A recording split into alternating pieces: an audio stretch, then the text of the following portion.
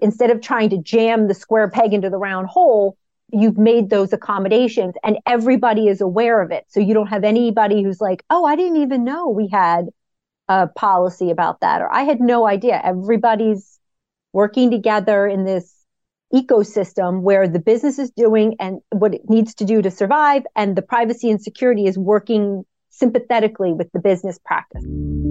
Welcome to Breaking Barriers, Building a Higher Ground, where we talk about supply chain inclusion and supplier diversity with everyone from academics, historians, and business leaders. With your hosts, Chloe Guidry-Reed and Adam Moore, you'll hear inspiring stories and practical tips for overcoming challenges and gaining insight into supply chain inclusion and supplier diversity. Let's dive in. This episode is brought to you by Higher Ground. Higher Ground is a technology company whose mission is to bridge the wealth gap through access to procurement opportunities. Higher Ground is making the enterprise ecosystem more viable, profitable, and competitive by clearing the path for minority-led, women-led, LGBT-led, and veteran-led small businesses to contribute to the global economy as suppliers to enterprise organizations. For more information on getting started, please visit us at higherground.io. That's HIREGROUND.io. Now on to the episode. Hello, everyone. Welcome back to another episode of Breaking Barriers, Building a Higher Ground. I'm Matt Colicello, in for Adam Moore and Chloe Guidry-Reed. In today's episode, we're joined again by Rebecca Rakoski, co-founder and managing partner at Xpan Law Partners. As an experienced litigator, Rebecca has handled hundreds of matters in state and federal courts and skillfully manages the intersection of state, federal, and international regulations that affect the transfer, storage, and collection of data to aggressively mitigate her clients' litigation risks. A month or so ago, we released an interview with Rebecca on cybersecurity, its legal dimensions, and how it's never too soon for small businesses to start thinking about. We'll put a link to that episode in the description of this one. We got so much interest in that last episode from small business owners that we decided we need to take the conversation further, covering data privacy and why it too is critically important for small businesses. According to a report by Verizon that we'll also link in the description, 46% of all cyber breaches impact small businesses with fewer than 1,000 employees. And 80% of small businesses have customer data that could be compromised in an attack. So this is a vitally important topic with an in-demand expert here to talk with us about it. Rebecca, welcome to the show.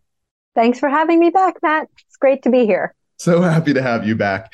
So for people, and actually I'll say for people like me who don't necessarily know that much about what data privacy is, can you talk about what is data privacy and why is it something that small businesses need to be thinking about? Sure. So data privacy is a little different than data security, although you can't have one without the other. I won't sing the song. Okay. But privacy is interesting because the way we view privacy as Americans is a little different than we view it, the way it's viewed internationally. Okay. So people think they have this inherent right to privacy, right? And from a criminal standpoint, right, the police can't come knock on your door and bust in without a warrant and things like that. So there is, in that context, a right to privacy in your own home and a right to privacy in certain contexts. But the word privacy is actually not written into the U.S. Constitution, not once. It doesn't say privacy. So in a lot of times what's happened is the courts have interpreted this right to privacy into the Constitution, and not getting political here at all, but with the Dobbs decision, that kind of backtracked because Roe versus Wade was based on this implicit right to privacy within the U.S. Constitution. The Supreme Court recently in Dobbs said that's not a basis. There is no privacy right there. And so privacy professionals have kind of gotten a little shaken up. So in the U.S., there's no federal privacy right except in very limited circumstances like healthcare, right? HIPAA. Everybody knows HIPAA. It's the thing most people are familiar with. So you have a right to privacy to your medical information. If you're a child, you have a privacy right about ads that can come to you online. I'm watering down the version. I'm sure you don't want me to get into the statutes here with COPA. And then you have educational privacy under FERPA. And you have financial right to privacy under GLIBA, the Graham-Leach-Bliley Act. But other than that, no general right to privacy. So privacy is defined very differently because we don't have one in the what I will call the civil context versus the criminal context, which that's what I was talking about. I don't know if that answered your question. I kind of went off on a tangent there, but I tend to do that. No. That's really, really good legal context. And I am following. So in that case, so we don't basically have any guaranteed right to having our data be private. That's right. So there are, like I said, in limited context, like healthcare, right? A doctor just can't go out there and start spouting off about your medical condition and stuff like that. But generally, there is no right to privacy at the federal level, right? The federal government. So in our country, we have two-tier legal system. There is the state level and then the federal level. So at the federal level, no general right to privacy. Some states have started to adopt privacy laws, like California, Connecticut, Virginia, Utah, and Colorado. There, they've created this right to privacy, and they've said inherent in that right to privacy, individuals have certain rights to their to information that is being collected about them. So residents of those states have state privacy protections. I happen to not live in one of those states, so I don't have any of those privacy protections. So you have to be a resident of those states to have that kind of overarching privacy protection. So if I'm a small business and I am collecting data, I'm an internet-based business and I'm collecting some amount of data about my clients and customers. Right. If I'm in one of those states, how do my practices have to differ based on whether I'm in one of those states where a certain level of privacy is guaranteed and where in states where that guarantee doesn't exist? So very interesting question, Matt. So you don't actually have to be physically located in that state for that law to apply to you. So I don't have to be a California-based business. I don't have to be a Connecticut-based business. All I have to be doing is collecting data, personal data as defined by those individual state statutes on those residents of those states. So if I'm a tech company, for example, big, small, or otherwise, and I am collecting information on people, individuals from all 50 states, I have to analyze whether those privacy laws are going to apply to me because I'm operating in 50 states. They could apply, they may not apply. It depends on where the data subject lives. It depends on what I do with that data. For example, almost all of the laws, I think all of them, say if I sell that data, if I'm a data broker, then the law automatically applies. If I make a certain threshold of money, so they tried to carve out some small businesses, but the problem is a lot of small businesses transact in data, right? That's their business, is they're collecting information. So once they start to hit these numbers of residents in those states, that law kicks in and it applies to them. So it's very complicated. And, it's difficult for attorneys who've been practicing for long periods of time to understand, let alone small businesses who are like, well, do I need to worry about this? And the other thing is, not to add fly to the ointment, which lawyers tend to do anyway, a lot of internet businesses sell globally, right? They're not limited to just the United States. I mean, that's the beauty of a global economy. It's the beauty of the internet. You can reach people in other countries. In those other parts of the world, like Europe, like Asia, Australia, the UK, Brazil, they have what we would consider the equivalent of a federal privacy law. So if you're doing business in those jurisdictions and collecting data on those data subjects, you may be subject to those laws as well. So it's complicated, and I feel bad for businesses who have to deal with these issues because they're not easy to do. Okay, yeah, no, I hear that, and I really am empathizing right now with small business owners who are collecting data from people in all 50 states and potentially from customers and clients abroad where the laws are different.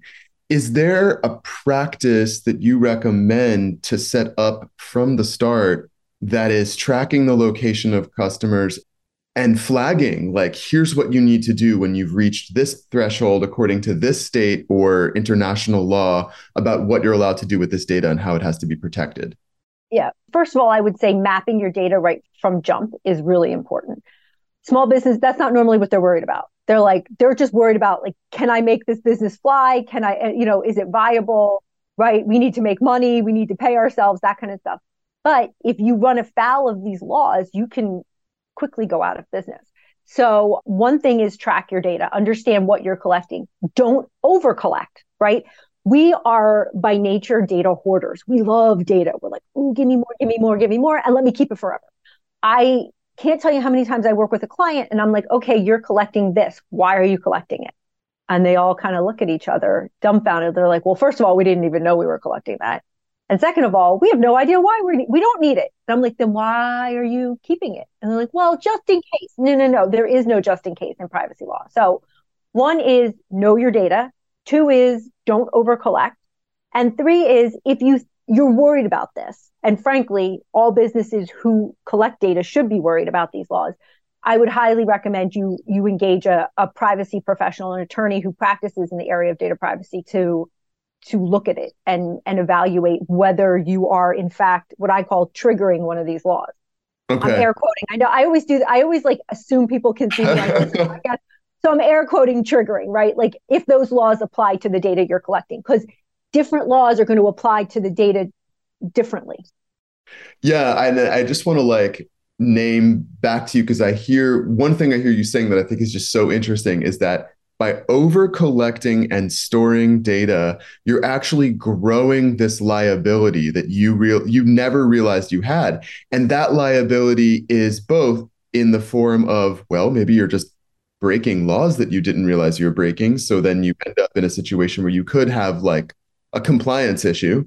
And then also this liability is in the form of, is that data protected properly and could it be breached and taken? You hit the nail on the head. So like if you can have both a security breach and a privacy breach. So it sounds like they're going to be the same thing, but they may be different. Under HIPAA, you can have a privacy breach without having somebody hacking to a system. It can be, you can have that happen. You can be non-compliant with the rights of data subjects, thereby creating an issue where regulators come in. Or you can have a data breach where you're collecting information. Let's say you're collecting my first name, last name, date of birth, social security number, and address. Right there, any jurisdiction is going to call that personal data. Understand that privacy laws have kind of constricted what we think of as personal data. So like some privacy laws, it's just a name and a date of birth, like first name, last name, date of birth. So it depends on the jurisdiction you're in. That's why I say it's really important to understand the data you're collecting. But yes, you are absolutely 100% right. Depending on the data you're collecting, you could be a liability, basically a time bomb sitting in your system, waiting for someone to uncover it, exploit it. And now you've got regulatory problems. You have, problems with the state attorney general. Depending on the jurisdiction you're in, you may get sued from the individuals whose information was compromised. To say that you're in a world of hurt is probably a gross understatement. Sorry, I know. I make everybody sad. No, this is great because I think that it's opening business owners' eyes to the compelling need to do something about this from the outset. And okay, so you're a small business owner and you're realizing, oh, there's a high likelihood that I have breached these laws. Nothing's happened yet. It hasn't been detected, but I'm probably non-compliant. What is the first step? Is there like an equivalent of shredding paper when it comes to data where you offload data? What do you do next once you realize you're non-compliant? So the next step is to become compliant, right? If you think I am potentially subject to some of these laws, and I will tell you, there's many, many more laws than what I've enumerated here, not from necessarily a privacy perspective, but from a data breach perspective, there are 50 data breach notification laws in this country, right? So all 50 states have 50 different versions. The company is breached, you have to look and see what that looks like. There's 27 states that have what we would consider to be proactive requirements, right? You have to have a written security program. You have to test there are certain things you have to have in place, compliance things that you have to have in place to demonstrate that you're doing the right thing when it comes to security. So you may not run afoul of a breach notification law, but in turn, you may run afoul of these proactive cybersecurity laws. So all of these things kind of collide when you have a data breach. So to avoid the problems or mitigate the problems, I will say, because there's really no avoiding. There's two categories of businesses: those who have suffered a breach and those who will suffer a breach, because nobody is 100% safe. And so what I will say is to work on that is get somebody to help you. You're never going to figure this out on your own. I have in-house counsel that hire me to help them because they're like, they can read laws. They're lawyers. They know how to read statutes the same way I do. But they're like, I just don't know the information. I just don't know what I don't know. And it's just so much. And there's so, like I said, there's so many intersecting laws, state, federal, international, that come together in this and intersect. And so it gets very confusing. So hire a professional, understand your data, and start working on a compliance program. The worst thing you can do is wait till you're breached, because that you will absolutely 100%, no lie, have a problem. There are companies that have cyber liability insurance. That's fantastic. I always tell my clients, get cyber liability insurance. That will run out, right? Like you can't, if you're breached and you hire forensic people and you have lawyers and you have public relations and you have this, and then you're hit with fines and you have to get your business back up. There's only so much money there the insurance company is going to pay out. And almost all cyber liability policies have a privacy aspect to it. So if you are hit with a regulatory fine, it will cover it, assuming there's still money there. So that's the other problem, is a lot of times these businesses run out of insurance money and then they start paying for it out of pocket. And it's ridiculously expensive. It is cheaper to handle it on the front end than to deal with it after a breach. 100%. In terms of handling it on the front end, before a breach and also before getting caught, so to speak, what do you do before you get caught to correct things so that there isn't a problem in the future? I hear what you're saying, that like a breach to a certain extent is almost inevitable, although, oof, that's really hard to hear. It's a tough pill to swallow. Yeah. Yeah. But being out of compliance isn't necessarily inevitable, right? If you have all of your practices in line, you're paying attention to the laws in every state and every country where you collect data from customers, you don't have to be out of compliance. So what do you do? So you were saying, the first thing you do when you're out of compliance is you get into compliance. What does that process look like? You're not dealing with law enforcement. You're not dealing with a fine yet. You're just having the realization that you haven't had good practices. Right. So most of my clients are in that situation. They come to me because they say, I can't sleep at night because I'm worried about this. And again, my clients are small businesses all the way up to big multinationals, for profit, not for profit. They run the gambit. But they all have data. That's the common thing. And so first step we do is we figure out where the laws are coming from, right? So I talk to the people who are on the ground. It doesn't help for me to talk to the C-suite. I talk to the employees, the everyday employees who are transacting business, and I find out, how are you doing your job? Like, what are you collecting?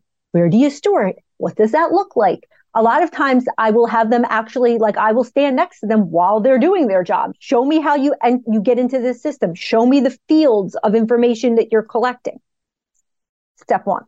Step two, based on that, we then say to them, okay, you are collecting personal data in these jurisdictions. It qualifies as personal data in these jurisdictions. This is the stuff you need to be worried about right now.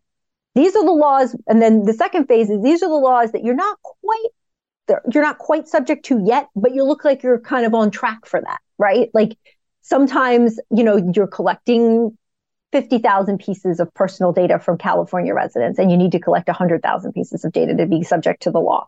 So you're on track. Let's start to map that out. And then step three is we say, okay, what are the security requirements? These are all the privacy requirements. These are the policies and procedures you have to have in place to work with that. And then we build out their program and we map it to, so like, for example, for HIPAA, you have to have an access control policy. Okay. So access control policy under HIPAA would also map to requirements under GLIBA, would also map to requirements under New York Shield, the Massachusetts standards, in GDPR, CCPA. So that policy we then say is going to comply with every single one of these laws. Okay. Then we go to the next one. This is the policy. And what is that? What is that? The example you just gave, what was that called? You just said I said access control policy. access control. So what is an access control policy? Access control policies are like, so Rebecca and Matt work for, X corporation. Rebecca's in charge of marketing, Matt's in charge of HR. So Rebecca doesn't need access to HR data. So she doesn't have access to those systems. So it basically puts you in like a little cocoon of this. You only access data that you need to do your job and nothing more. So if the system is breached, but it's my email system that's compromised, I shouldn't have any HR data, and it should be segmented so the hacker can't get into the HR data, at least not easily. Right. So those are general access control policies. And that's really high level. And then for each business, it has to be tailored because every single business is going to do things a little differently. What if I work at a really small company and I wear the marketing and the HR hat, right? So it depends on the business. It depends on the data collection practice. And then the policy should be built out to grow with that business. So as you're scaling for a small business, large businesses, that's not usually the issue. Everybody needs to be talking to one another.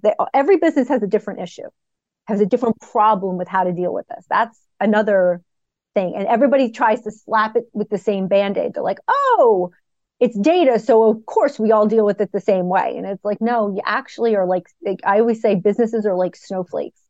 You could have two businesses. Like we both sell hamburgers, fast food, right? Chain, completely different way we handle data, different way we share data, different way our supply chains work. Everything is different. The only thing that's the same is we're making cheeseburgers, right? That's it.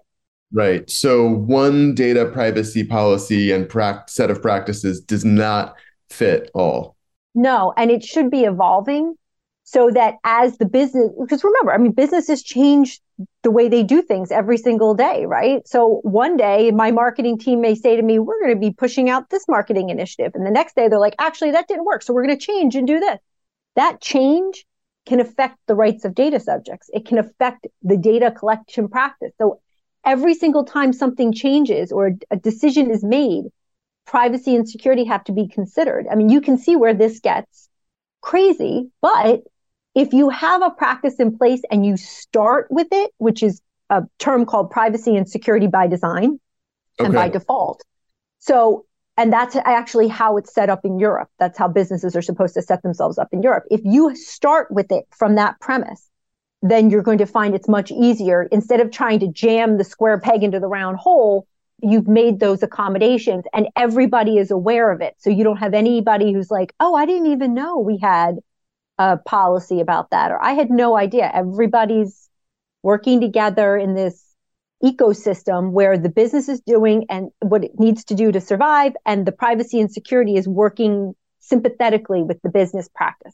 From my perspective, that's my goal with all of my clients, is that has to fit so it doesn't feel like you're being suffocated by the privacy and security regs, but it's like, right, it's just baked in with you. Right. It's just trucking along with you. So you mentioned the European Union, and we do have listeners in the UK and in Europe. And I'm curious if you could talk a little bit about the differences in the laws in the EU and perhaps the UK. I know that for me, as someone that has just sort of been aware of data security and data privacy by what shows up in the headlines or what I hear on the news or read in the Times, I have a sense that the European Union, I'm not really sure about the UK, but definitely the European Union has more strict laws that have more proactively gotten companies to be cognizant of this. And like you said, to build it in from the very beginning into the structure of their business. Can you talk a little bit about the way that those laws are operating in the EU and what we can learn from them maybe in the US? Sure. So Europe is much more, I will say, further down the pike in the world of data privacy. And it is not a surprise that Europe has this perspective of privacy. Their world wars were fought on their doorstep and continue to be to this day. And they are very wary of companies and government having too much visibility into the private lives of their citizens, understandably. So privacy is part of the fundamental rights in Europe. It's part of the Charter of Fundamental Rights in Europe. So unlike the United States, Europe, privacy is one of their fundamental rights. It's like the right to free speech here. That's how I would kind of equate it. That's how they look at it. Like, we are very proud of our right to free speech. They are very proud of their right to privacy. That they rely on that. It's so funny because I was literally just lecturing on this topic because I teach international data privacy at Drexel. So this is like, I could just redo my student lecture. So that's just this very different way of viewing privacy. And the way the Europeans privacy has kind of evolved is originally it was done at the member state level. So every single member state had their own independent privacy law. But in 2016, they passed the General Data Protection Regulation, the GDPR, and it went into effect May 25th of 2018. And the reason that that's so important is that it created this umbrella of privacy laws that applied to each of the member states. So similar to our federal laws that we have here, the GDPR, this overarching regulation, applies to all member states. And the purpose of it was to allow the free flow of data in between the member states. Unlike the US, where we look at these laws and regulations and see them as the albatross around the neck of business, the GDPR was actually viewed by the Europeans as basically allowing this to encourage business, because they felt that if there was this transparency in the way that data was processed by companies and the government and things like that, people would be more willing to provide them with that information. And therefore, there would be this much more of a free flow and exchange of data because people had control over the data. So under GDPR, people have rights. The one that's talked about the most is the right to erasure, or the right to be forgotten.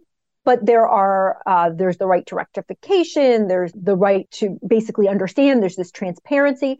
And what GDPR did was it allowed this, it really forced companies in Europe and abroad. This law does not just stay in Europe. It's what we would say has an extraterritorial effect. It really changed the way we looked at data privacy globally, because Europe is one of our biggest trading partners. So the United States was like, holy, what are we going to do now? Because they have this law. And so US companies had to comply with this law, because it's not just, unlike California and Connecticut, where we're like, oh, if you are a resident of those states, then those privacy laws apply to you. You don't have to be a European resident. You have to be a data subject located in the EU, which means when I fly, in my head, I haven't been to Europe in a while, I dream going back to Europe. When I go back to visit, the GDPR applies to the data that is collected about me while I am in the country. And so in the US, you don't have to be a European business. You just have to be doing business in Europe to have that law apply to you, and collecting data on data subjects. And there's a whole jurisdictional analysis, which I'm not going to get into because it's excessively boring unless you're a nerd like me. But that's another analysis that businesses have to do, is, does this law apply to me? And when Brexit happened, the UK, obviously now not in Europe anymore, what are we going to do with that, is adopting a very similar GDPR-like law to the GDPR. So it'll mirror, and there will continue to be an adequacy decision between the EU and the UK, in my opinion. And that's the other thing. So Europe doesn't like the way our government can look at the data of citizens, or non-citizens more accurately. And so there has been this tension between the EU and US EU and US, about this free flow of data. So originally we had the safe harbor provision, which allowed the free movement. That was struck down by the European courts. Then we had the EU-US privacy shield. That was struck down by the European courts. And recently the Biden administration has entered into a new version of the privacy shield to, again, allow the movement of data between the EU and the US. And it appears it will also be challenged in European courts. So we'll have to wait and see. But as of right now, whenever we move data between the US and the EU, we have to do it under contractual obligations. So it's not as easy to do. So it's again, complicated, very, very complicated. But I'm following you. Okay, so in that case, if I'm an American and I go on a trip to somewhere in the EU, the data that companies can collect while I'm in the EU is governed by the European Union's privacy laws. If a European citizen comes to the United States and they're using the internet here, what laws govern what can be collected and kept about them? Well, it would be domestic laws, right? Because if they're coming here, you're not reaching out to them, right? Or you could be a company that is actually actively working in Europe, doing things in Europe. In that instance, the GDPR would follow that data subject around because they're a resident of the EU. Right. They are going back to the EU and you're transacting business in the European Union. So like if you're like, a little pizza shop in New Jersey and an Italian comes over, right, and buys pizza and uses a credit card and you're collecting information about them. I don't know, they register for a free pizza and you get their name and everything. GDPR, not a concern, right? If you are a big like hotel conglomerate, right, and you have hotels in the EU, or you're soliciting for the European residents to come visit you, you're like, hey, we're fantastic here in Newark, New Jersey, come visit us, right? Now you're reaching out to the European market and asking them to come over. You're collecting data about the European market. So that's when you have to do that analysis, is to see, am I subject to the GDPR? And what are my risk factors? One person, probably not high. If you have an entire group of people who are purchasing from you and you're doing business with them in Europe, a different ballgame. The other thing I will mention, and what's really important, is that personal data in the EU is so broad. So it could be a name. If you have my first name, last name, and email address, that's personal data. So it doesn't have, there's no social security number. Healthcare information is in a different realm. Sexual orientation, union membership, all highly sensitive data. Just my name and email address, just regular old personal data that requires protections, and I'm entitled to the rights afforded me by the GDPR I am subject to that law. So it's, like I said, it gets like... There are many layers. Yes. This is an onion. Many, many, many layers. So we closed our last interview asking for you to provide words of wisdom and consolation to small businesses that may have experienced a data breach because their security wasn't up to par, or it may have been, and they still experience that, what you were calling kind of an almost inevitable data breach. When it comes to working with privacy laws preemptively or after a breach has occurred, what would you say, just to close, for our small business owners? What are your words of consolation and wisdom that you'd like to leave them with? So I don't remember what I said the last time. I'm sure it was absolutely brilliant. Yeah, right. But what I will say for small businesses is that you are not on your own. There are people out there that can help you, and don't be afraid to reach out for help. I'm not going to lie to you. I don't believe in that. I believe in unbridled honesty. It's not easy, and these laws can be complicated, but you can get some assurances if you engage with privacy professionals. And I would strongly recommend you look not to the tech field in this regard, but you look to the legal field in this regard. And that actually goes for both cybersecurity and data privacy. There is a tech component to this and a communication that must occur between technology and the law. But lawyers are going to tell you what laws apply to you, how they apply, what you can do to meet those requirements.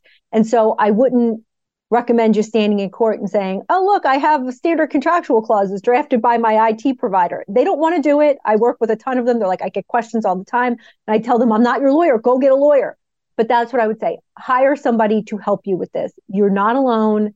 It's complicated, but it's also manageable if you're working with the right professionals. It's complicated, but it's also manageable.